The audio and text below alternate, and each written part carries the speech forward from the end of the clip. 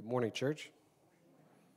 Our scripture reading today is from the book of Luke, chapter 23, starting in verse 35 and going to verse 43. And the people stood by watching, but the rulers scoffed at him, saying, "He saved others. Let him save himself, if he is the Christ of God, his chosen one." The soldiers also mocked him, coming up and offering him sour wine, and saying, "If you are the king of the Jews, save yourself." There was also an inscription over him, "This is the King of the Jews." One of the criminals who were hanged railed at him, saying, "Are you not the Christ? Save yourself and us." But the other rebuked him, saying, "Do you not fear God, since you are under the same sentence of condemnation? And we indeed justly, for we are receiving the due reward of our deeds. But this man has done nothing wrong." And he said, "Jesus, remember me when you come into your kingdom." And he said to him, "Truly, I say to you, today you will be with me in paradise." This is the word of the Lord.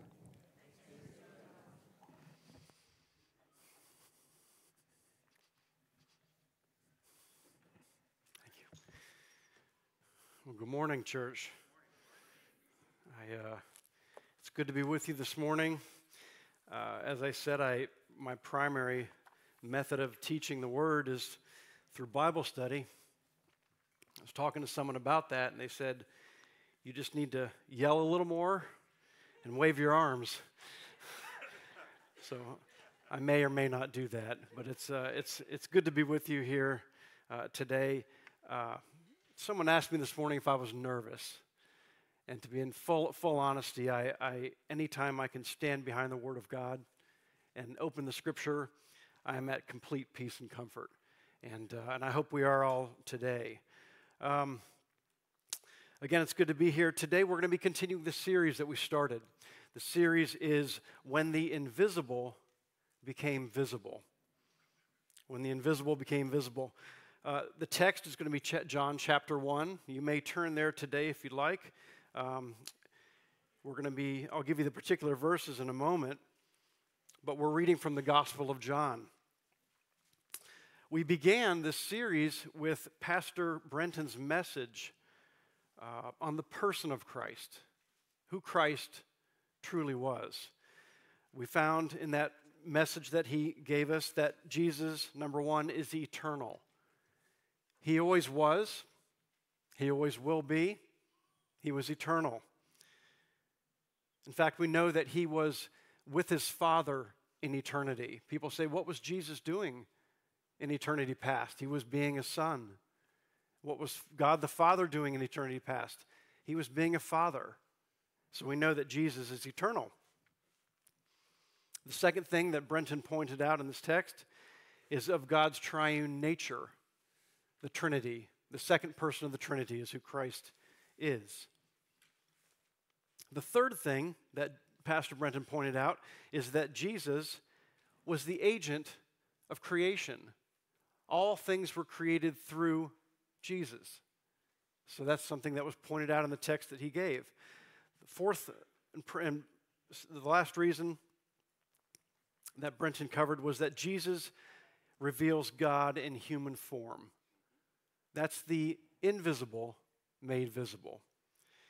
We then learned last week through Marshall's teaching, his message was on the purpose of Christ. Why did Christ come? Christ was the light to the world. In a darkness, Christ came as the light. So, number one, how does Christ's light affect us? It brings men to salvation. Christ's light illuminated the opportunity for salvation. Secondly, the light brings us into a worship of him. It draws us to him so that we can reflect worship and glory back to him. The third thing is that Christ's light illuminates our path as we walk in sanctification, as we grow in Christ. He's a lamp unto my feet and a light unto my path. And so those are three things that we learned last week, which brings us to our text and topic today. But let's begin with prayer.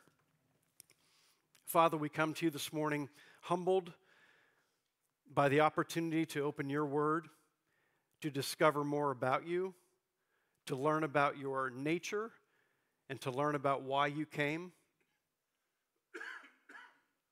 Father, we are incredibly grateful as we come into this Christmas season.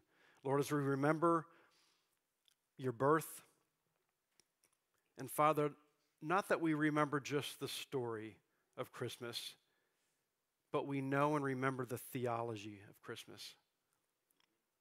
Lord, we ask that the Holy Spirit illuminates this text this morning so that we may learn more about you. In your name we pray, amen. Amen. Well, if you have your Bibles, if you haven't already, go ahead and turn to the book of John. The book of John, we're going to be looking at verses 9 through 13. But before we begin, the title for this particular message today is The Polarization of Christ. The Polarization of Christ. The first was the person of Christ, delivered by Brenton. The second was the purpose, delivered by Marshall. Today is the polarization of Christ and his message. We'll wrap it up next week with the presence of Christ, as Pastor Greg brings that in our service. But as we unpack the text today, we need to understand and take a look back, if you can imagine, into eternity past, when the Trinity existed. Before time, we had the Father, you had the Son, and you had the Holy Spirit in a triune nature. And this Son of God, who had been with his Father in all of eternity, at this moment, in this fullness of time, as Galatians puts it, condescends to earth, takes on human form in this perfect plan of redemption and salvation. I can't imagine that any of us, in any brilliant minds, could have thought of this redemption or this plan of salvation, this plan of redemption. Only in the mind of God, in his perfect nature and his holiness, could consider this absolutely perfect plan. It's perfect in plan. It's perfect in how it is demonstrated. It is sufficient in all ways. Every aspect of salvation through Christ is flawless. So we consider this Christ, who was with God, eternity past, condescending, becoming man, taking on flesh and blood. And as he came into the world, the text we'll look at today say there were only really two ways people considered or took in Christ. He was either rejected or he was received. So as we begin, let's start in verse 9. Let's start reading in verse 9. If you have your Bibles today. And this sort of is coming on the heels of what Marshall talked about. The true light, which gives light to everyone, was coming into the world. That's the fullness of time. That's what Galatians talks about, Paul talks about in Galatians. It was coming into this world. And verse 10 says, he was in the world, and the world was made through him. We talked about that a week ago. We know that Christ was present and was the agent of creation. Yet, the world did not know him. Let's sort of just pause right there. What we'll see in this text is a movement from general to specific of how Christ was rejected and who rejected him. The world came in, he came into the world that he created, and yet through sin, the world had changed to a point where it did not know him, it did not recognize him. Now we do know that that creation still recognized him. We had the wind and the waves listen to him. He turned water into wine. He created food and sustenance from nothing. So the creation itself knew him, but the people did not know him. As we continue on, it begins to be more specific. It says he came into his own. That's a general mankind. And as we continue, it says, and his own people did not receive him. So the world did not receive him, didn't recognize him. Mankind did not recognize him. And his own people, the Jewish nation, rejected him, did not recognize him. So this text is really divided up into three sections. And I'll give those to you if you're taking notes this morning. But is the rejection of Christ, it is the reception of Christ, and that is the reward of Christ. And so as we see that clearly, John is speaking in his gospel, and he talks about how Christ was rejected. He was rejected by the world, he was rejected by mankind, and he was specifically rejected by his own people. And we see that it continues today. If you've watched the news, if you're up on any entertainment or anything of this world, we see that Christ is not only rejected, he's mocked and scorned still to this day. It reminds me of a passage. I'll read it for you. You don't have to turn. This was Isaiah, the prophet. He said, he was despised and rejected by men, a man of sorrows, acquainted with grief, and as one from whom men hide their faces. He was despised, and we esteemed him not. In this day and age, it's obvious who rejects Christ. We can see the ones that shake their fists and decide that they can determine what gender they want to be. They're shaking their fist at God, at their Creator. They decide they call sin good. They call good sin. The evil that we know is now lauded, and the good that we know is now shamed. It used to be that you could watch the news or watch a program, and when you would see someone say something, perhaps that was contrary to our Christian nature, even on television, we would go, whoa, can you believe they said that on TV? Or now, I'm surprised when someone on television or in entertainment industry says something about Christ. That's how far we've turned. One of the more dangerous rejections, though, is this. It's those who say, I'm okay. I'm a moral person. I'm a good person. I have everything I need. I have money. I'm secure and safe. I don't need Jesus. I don't need him. That's rejection of Christ. That's a rejection of Christ. It may not be as blatant, but I feel it's more dangerous to reject him in that way. Christ in his life was rejected.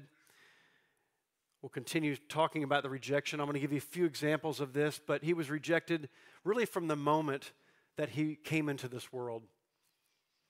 He was greeted by, we know the Bible story, but the ugly part of the story is that the current king of the Jews, King Herod, Herod the Great, did heinous things looking to kill Christ immediately, right out of the gate. Before he was even a toddler, Christ was sought out to be killed. And Herod did incredibly horrific things, slaughtering toddlers under 2 years old all throughout Bethlehem and the surrounding areas. So we see that instant, the world did not receive him, especially the rulers of the day, the actual king of the Jews right then and there, decided to kill and wanted to take out what he thought was a threat, the king of the real king of the Jews as we knew it. Christ was rejected in his own hometown as he began to teach and do miracles in other areas. He came back to his own town in Nazareth, and he was not received. Initially, they thought, wow, this is wonderful. Here he comes, and he's reading so beautifully out of the text from, the prophets had written about himself. And then they began to kind of demand that he do the tricks in a way that he did in other areas. And it wasn't sufficient for them. And he didn't do it. In fact, he said that in that moment, you don't need to turn, but in Matthew, it says, when Jesus had finished these parables, he went away there, and coming to his hometown, he taught them in the synagogue, and they were astonished. Where did this man get wisdom in these mighty works? They said, is this not the carpenter's son? Is this not his mother called Mary?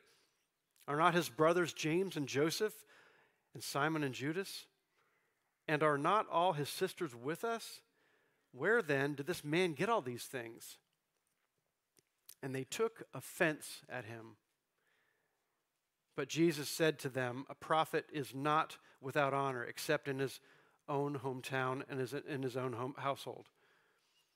And he did not do many mighty works there because of their unbelief. He was rejected in his own hometown by his own people. He was a man of he was rejected. He was a man of sorrows. As he continued through his ministry, we know for a fact that we see in so many of the texts of the Pharisees that ridiculed him and the scribes that ridiculed him.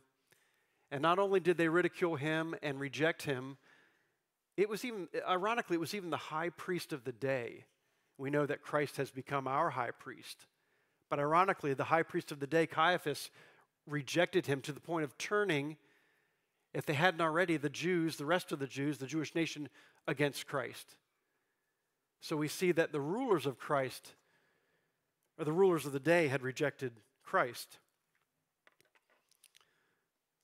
Finally, we know that both Jew and Gentile, the Jews and the Romans, rejected him to the point that drove him to Calvary. Sovereignly through God's plan, but they were the agents of Christ's murder.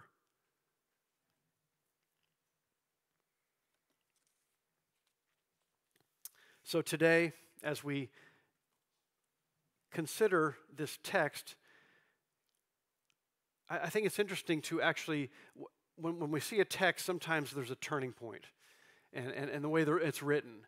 And so knowing of Christ's rejection throughout his life from beginning to end, we look back at the text here and we begin to see a turn. We begin to see the good news here. Look with me at verse 12.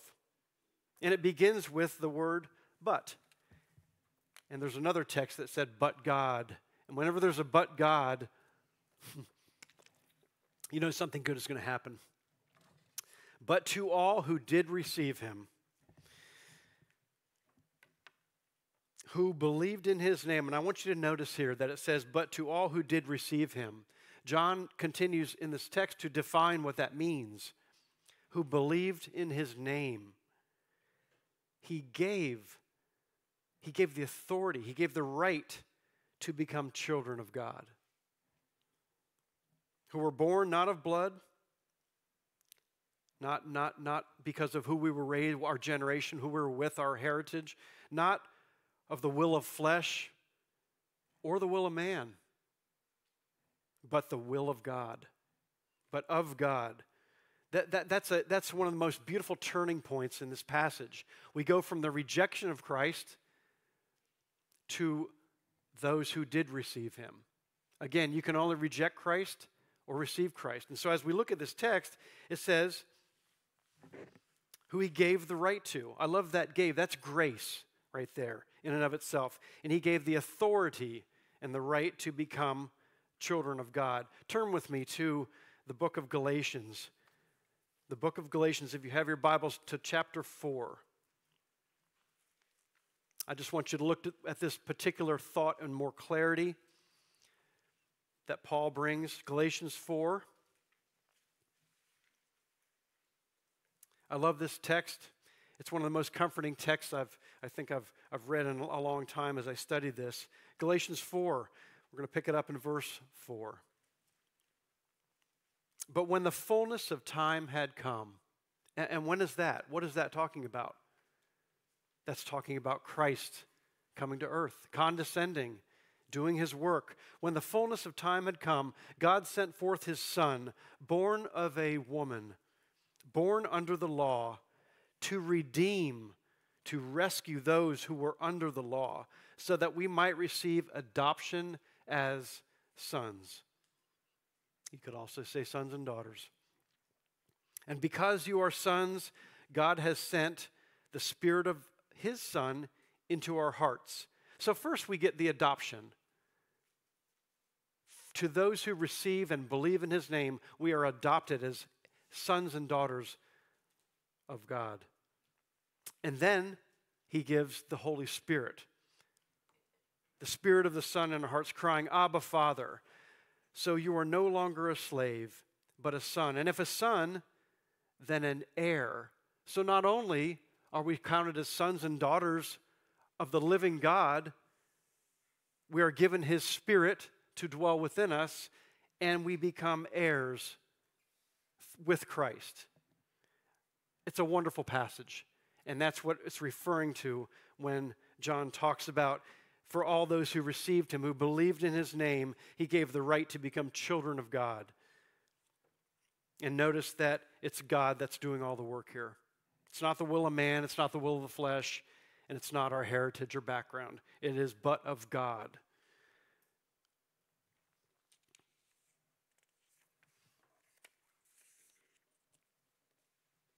Something I'd like to point to, you're probably wondering why I chose the narrative that I chose this morning. Christmas is coming.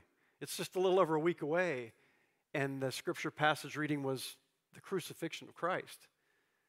But in this narrative that I'd like to look at today and study a little further, we see one of the most striking examples of the rejection of Christ and the reception of Christ, all in one dark hill of Calvary. So turn with me, if you will, to Luke. It's just a few pages back from our text. Luke chapter 23. Luke chapter 23, and we're going to start in verse 35. I'm going to read along with you, and we're going to take our time through this particular text to see the rejection and the reception. Luke 23, verse 35. Read along with me. And the people stood by, watching, but the rulers scoffed at him. Rejection. He saved others, let him save himself, if he is Christ, the Christ of God, the chosen one. The soldiers also mocked him. Rejection. Coming up and offering him sour wine and saying, if you are the king of the Jews, save yourself. There was also an inscription over him, this is the king of the Jews. That's a public mockery and rejection. One of the criminals. Now before we let me pause right here. Two of the other gospels that are written in this narrative, that talk about this narrative, we know from those gospels that both of the thieves on the cross that were on either side of Christ were mocking and rejecting. They were on the cross for hours. And so they both were doing this. But in this particular narrative from Luke, we see the rest of the story. We see the rejection turn. Look at verse 39. One of the criminals who were hanged railed at him, saying, are you not the Christ? Save yourself and us. He's mocking and rejecting. But listen to this. But the other rebuked him. His heart was turned. He was defending Christ. What is the mark of a believer? That you defend your Savior. That's an evidence. Let's read further, saying, do you not fear God, since you are under the same sentence of condemnation? There's an awareness there that was given to this thief. His heart was turned, it was changed, dying on the cross. He recognizes and knows the fear of God, since you're under the same sense of condemnation. And we indeed justly, for we are receiving the due reward of our deeds. There's the recognition of sin. But this man has done nothing wrong. That's the recognition of the innocence of Christ. And listen to what this thief said. And he said, Jesus, this is so humble. Jesus, remember me when you come into your kingdom. This affirmed his true faith, that when he looked to Christ, his heart had been turned. He received who Christ was. He believed in the name of Christ, and not only believed in the name, but he believed that Christ had the power to save him and had the power to give him the allowance for eternal life, to be with him. And Christ said to him, truly, I say to you, today you will be with me in paradise. Wow, what a great example of two people on either side of Christ, both rejecting and mocking. It's sort of an anomaly when it comes to salvation, but we do know that people come to Christ very late in their life sometimes. They come when they're on their deathbed sometimes. We don't know what God has planned for everyone. But this thief turned. His heart was turned. He received Christ. He believed in the name of Christ. It's a beautiful example. And I didn't know today if sometimes in Bible study I'll go on and on and on for a long period of time. Today could have taken 2 hours. It could take 15 minutes. But I don't want to belabor any points here. You need to know that Christ will either be received or he will be rejected. There's no middle ground. You need to know this.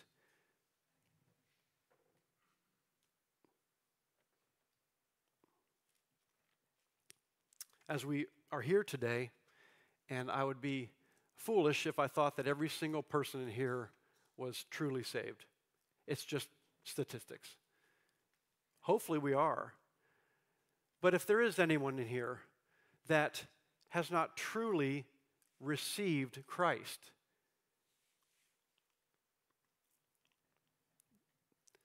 you need to listen to what perhaps the Holy Spirit is doing in your life. Maybe there's this prompting that you have. We know that God chases us down. Consider this. Have you believed in his name? Have you believed in his name for your salvation? Have you believed in his name knowing that there's nothing you can do on your own merits to gain that right place with the Lord? Have you acknowledged your sinful nature? That's a hard one. We see that a lot. I was watching a video on YouTube. I can't remember the guy's name. I think he goes out and witnesses to people on the streets of California. And he had a more recent post, and it said, and the title of it was, "I almost didn't post this," was what it was. And it was 3 or 4 in a row rejections of Christ. And as we witness and talk to people, there will be people that will reject Christ and reject Christ.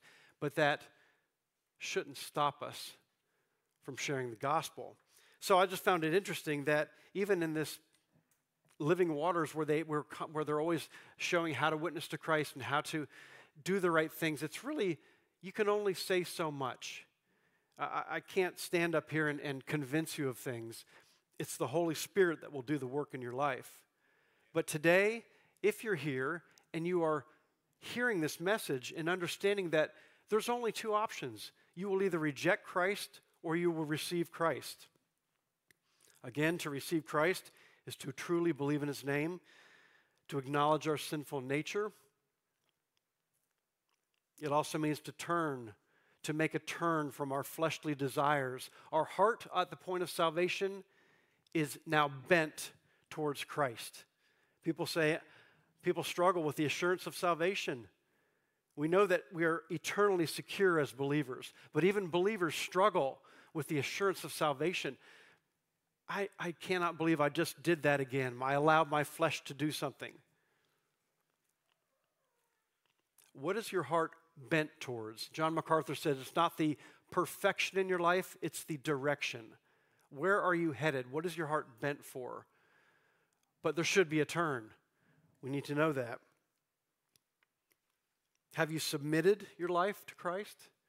Is he the Lord of your life? These are things that are important. For believers, I would say that as we come into this Christmas season, share the gospel. There's a dying world out there, and it's not just the people that are shaking their fists and have strange haircuts and scream on TV. It's those that just, they're doing okay. They don't need Christ. They're all right. But they need to know what they're facing. It'll cost you nothing this Christmas season to share the gospel. It'll cost you nothing. But if you don't share the gospel, it could cost someone everything. So I encourage you, as we looked at this text today, I'd like to just reread the entire text itself.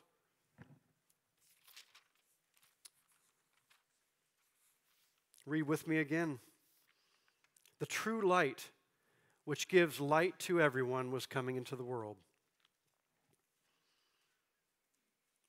He was in the world, and the world was made through him, yet the world did not know him. He came into his own, and his own people did not receive him. But to all who did receive him, who believed in his name, he gave the right to become the children of God, who were born not of blood, nor of the will of the flesh, nor of the will of man, but of God. We're going to probably just end a little early today. I just kind of thought about, I had a few other things to say, but sometimes we need to really dwell on what we need to dwell on. Have you received Christ? Have you believed in his name? Or do you still reject Christ? And to the believers that are here, I encourage you to know that there's a dying world out there that continues to reject Christ, and they need to hear the gospel. They need to hear the good news, but they also need to know the bad news, because the good news means nothing if they don't know what the bad news is. So the full gospel, the full counsel is what we need. So I am going to bring it to a close today, but I would like to invite up the elders and the prayer team to the front. I think that it's important that times like this where we consider heavy truth, heavy passages, there might be some of you who are thinking and are being prompted by something stirring in you, and you're not quite sure what to do. Listen to that. It's the voice of God, and he could be telling you and prompting you into salvation. You don't need to raise a hand. You could come up, but we'd love to have someone pray with you. Let us know if God is doing something in your life right now. But also, we have people here to pray with. This is a season where we typically think it's a happy time and everybody's joyful, but I know there's a lot of people in this congregation going through very difficult things. I would encourage you to come up and pray with someone. And maybe you have a lost relative or a good friend that you know is not following along as they should be. Come up and pray with someone about them. It's always a wonderful thing to have prayer partners. Let's close. Father God, we love you. We thank you for who you are. Lord, we thank you for the fact that you condescended. You came into this world as a baby, as a child that took on human flesh, lived a perfect life, died on the cross for our sins, Father, and made a perfect atonement that we might become sons and daughters and heirs of the kingdom. Lord, be with us as we travel out into this season where we do celebrate your birth, but we also have a clear understanding of the theology of Christmas, not just the story of Christmas. We ask all these things in your name. Amen.